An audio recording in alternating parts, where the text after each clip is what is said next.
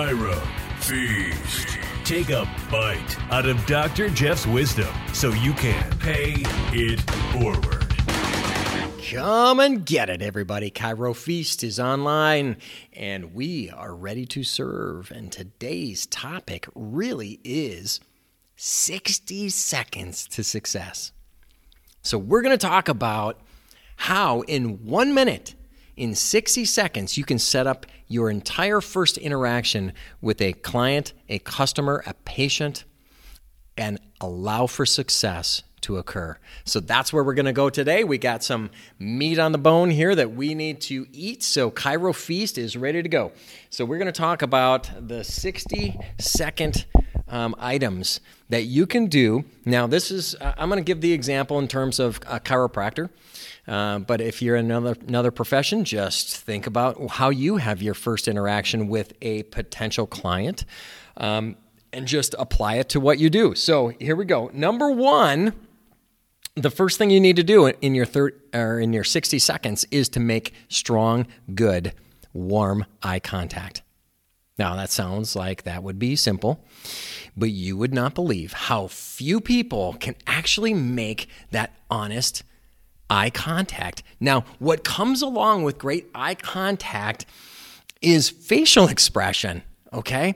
When you are looking somebody in the eye, it means you care about them and about them being in front of you. You're focused on them. Okay, you can't be looking around or looking at your laptop or your paperwork and stuff like that. People want to know that you're focused on them. So look at them, make eye contact, and then use your face, you guys, to express that you're happy to see them. Smile at them. Okay, have a smile.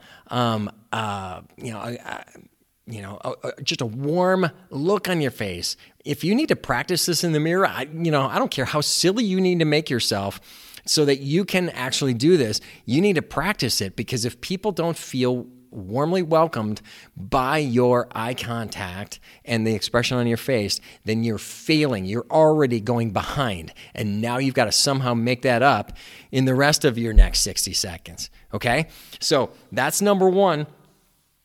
Number two, before we get into number two, let me give you an example of how this has gotten so bad in the healthcare profession. So many doctors now are having to do their record keeping, their note taking, while they are with the patient. Okay, so most of you that are listening to this have probably had the experience of going to your medical doctor. You're sitting in the room, and here they come. They come waltzing in with what? Either an iPad or a laptop computer, or they come in and they instantly walk up to the computer and they start entering stuff in. They're not even looking at you. They can't look at you. They have to look at their computer. And so it becomes very difficult for them to make this strong eye contact because they're looking at their computer and they're expected to do these records and whatnot right there. So if there's any way for you to not do that, you need to not do that. Okay, so that's an example that has really, technology has really screwed this up for the health profession. Anyway, number two. Number two is a genuine, confident handshake. Okay, so I'm recording this 2 years into the COVID-19 pandemic, and I know for a while there was just this hesitation of, shaking hands and a fear from so many people that they weren't going to shake your hand, right? Well, 2 years into this now, I think you can confidently say that most people are ready to shake hands again. And so you put your hand out, okay? And most people are going to shake it. Like literally 95 people out of 100 are going to shake it. And there's going to be 5 people out of 100 that maybe don't, and they're going to say, I've been coughing lately, so I don't want to get you sick or whatever. People will say that, and then that's where they're at, and that's fine. But most people they are yearning for some connection to people. So reach out and confidently and with certainty shake their their hand. Now, here's the thing. Don't put a death grip on people to drop them to their knees, okay? There is no prize for winning the handshake strength competition, okay? So don't do that. Don't crush their hand. But absolutely don't give them the limp fish. And you know what I'm talking about. That limp fish handshake where you just give them like the first part of your fingers, and you don't like meet the web of your thumb all the way into the web of their thumb. You give them just the fingertips and the finger handshake, and then it's like flimsy, like a stinking noodle, right? So don't do that. That's bad. Give them a confident handshake, and with your other hand, maybe even gently touch their elbow or touch their shoulder. And don't let it hang out there for too long, because that can be a little awkward, but just touch their elbow or touch their shoulder and say, man, it's great to have you here. I'm glad you're here. And so you've given them kind of a double touch. And that is number 2 on my list to make the first 60 seconds successful. The next thing is the triple W's, and that is you need to have a warm tone in your voice, you need to be welcoming, and you need to have a winning connection. Okay, the 3 W's. Now, let me explain that a little bit. Obviously, on the first one here, the warm tone, inflection in your voice, warmth. If you're a guy, you have that fatherly tone to your voice. Okay, if you're a female, have that motherly tone to your voice, so that people can feel like they're going to be well taken care of. Like they have somebody that can guide them, that can love them and take care of them. So have that warm tone in your voice. The second piece of this is welcoming, and that comes from your facial expressions and your hand gestures and the words that come out of your mouth. So when you are done shaking their hand and now you're going to speak to them, you're going to say, it's awesome that you're here. Thanks for making it in. I know it was pretty cold out there today, but I'm glad you're here. And so now I want to get to the crux of why you're here. And so then the next thing can be that winning connection. And so maybe it's, thanks for being here. I know it was cold outside today and a few people canceled, but I'm super pumped that you are here. And we're going to get to the crux of your situation and what you're concerned about. But I noticed that you were referred here by Susie Larson. How do you know Susie? And then you have a brief interaction. Well, Susie's my neighbor. That's amazing. Thank you. It's so awesome to take care of her friends and her family members. She's referred a number of people. So I'm going to take very good care of you because you have a great friend. And so that kind of a winning connection, or maybe it's the part of town that they live in, or maybe you've looked at the paperwork and you see that they work at a certain company and you've got a connection with that company. Then bring it up at that time. Somehow connect to the person so that you have something in common, whether it's the referral, whether it's the city or the neighborhood that they live in, or maybe it's the sport that they play because they wrote that in their paperwork. So you do have to look at their paperwork a little bit before you go into the room and talk to this person for the first time, so you can learn a little bit about them so that you can decide, what is it I'm going to connect with this person, and you make that winning connection with them. It's going to make them trust you. It's going to help them to trust you, and it's already going to take you toward them being very likely to start care and follow your instruction, not just because it's the best thing for them, but because they trust you. Okay? So the 3 W's, that's the third thing. The fourth thing is a moment for listening. Okay? It's not all about you and what comes out of your mouth. That moment for listening is the main concern that brought them in. Okay, so after you're done with that winning connection, etc. Okay, so let's talk about the main concern that I see that you wrote on here. Looks to be that pain that's kind of going from your back into your hip and your leg. is that the main thing that you're here for? Tell me a little bit about that. And so now this may take them a full minute or even two to get this out of their mouth. So this is the one part that maybe makes this longer than a minute, but allow them to speak. Now, some people will say, yeah, it's my low back. It's been killing me, and they're done. Other people will tell a story, that's okay. Listen to the story, listen to their explanation. And when they're done, say, we are absolutely going to figure out what's going on with that. That is going to happen today. How's that sound?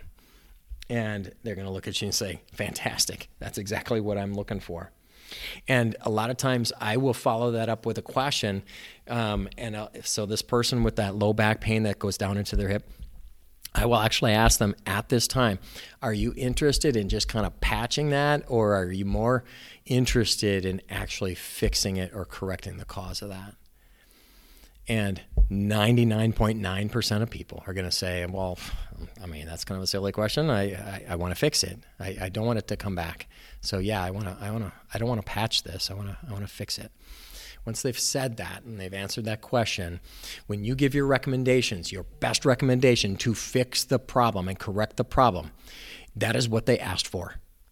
So if they're like, well, I'm not sure, I don't know if I want to do that. Okay, well, what I heard you say the last time we met was that you wanted my best recommendation to correct this problem. This is the best recommendation. We can patch this, but I certainly am not going to recommend that. I'm recommending that you correct it and do it right. And that's when people will oftentimes say, okay, I'll do this. They're not necessarily going to jump up and down excited to do the corrective plan that you've laid out, but they're more likely to follow it if you let them know that, hey, this is what you asked for and this is what it's going to take. And you're not wavering in that because you want the best recommendation to actually meet their needs. It's the right thing to do. Okay, so that moment for listening was that fourth aspect. The fifth aspect is to set the table. Realize, again, that this is all happening within the first minute or so that you've met this person.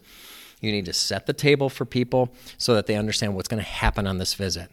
So you're going to set the table with your day one and your day two process. For some of you may not have a day two. You just do a day one. That's fine, whatever. But you got to let them know what's coming up on this visit, what to expect during the visit. So oftentimes I will let them know at that point, okay, great. We're going to figure out what's going on. And to do that, I'm going to do a consultation. I'm going to continue to ask you some questions about what you're feeling and how long it's been there and what it feels like and all that kind of thing.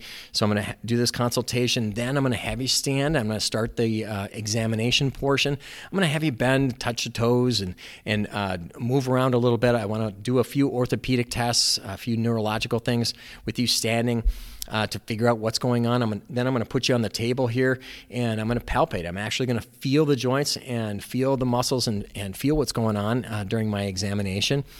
And then we're going to jump into the room right next door here, and I really like to be able to see the structure so we can understand what's going on with it by being able to see it by taking a few x-rays. So we're going to do all of that, and at that point then, we will maybe take a very brief look so you can kind of see what's going on the x-rays, but then my analysis of what's going on has to happen later today. I'm going to take about a half an hour to really go through the consultation findings, examination findings, the x-ray findings, and put the pieces together for you to really figure out how to best help you. But I'll do that without you here. So after we're done taking the x-rays, we'll go up front, we'll schedule your day 2 report of findings, and then we'll be done for today. And it'll probably take us about 30 to 40 minutes. Sound good? So I set the table for what we're doing on that day. Now, you're also going to set the table on day 2. So when they come in, after you exchange pleasantries, etc., you're going to give, you're going to set the table for that visit. And that is, okay, here's what we're going to do today, Tom. I'm going to go through and I'm going to answer these questions for you. I'm going to show you exactly what's wrong. I'm going to talk to you about how to fix this. Okay, and whether or not we can, and then also how long it's going to take to fix it, and then lastly, how to make it affordable. How do we make this affordable so that you can correct this and not just put a patch on it? Okay, so that's what we're going to do today. Does that sound okay? So you're going to set the table on that second visit as well. So these are the things, and it sounds kind of simplified, but if you can, look at these things and get in the habit of just doing those handful of things in the first minute to 2 minutes of every first interaction that you have with a new patient or a new client, you're going to increase your chances of being successful with what's actually going to help them best. Okay. So again, just to go over those again, 60-second success starts with eye contact. It then goes into a genuine, confident handshake. It goes to a warm tone and a warm welcome and a winning connection that you make with the patient.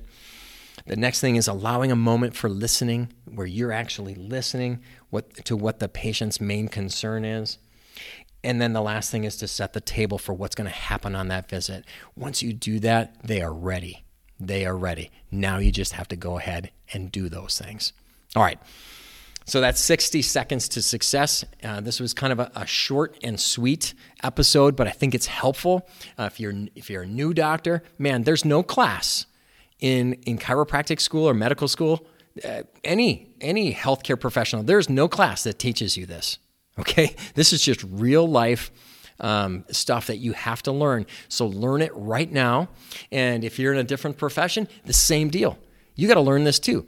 You can win your interaction with people so that they follow through with whatever purchase it might be or investment that you're asking them to make for their best interest.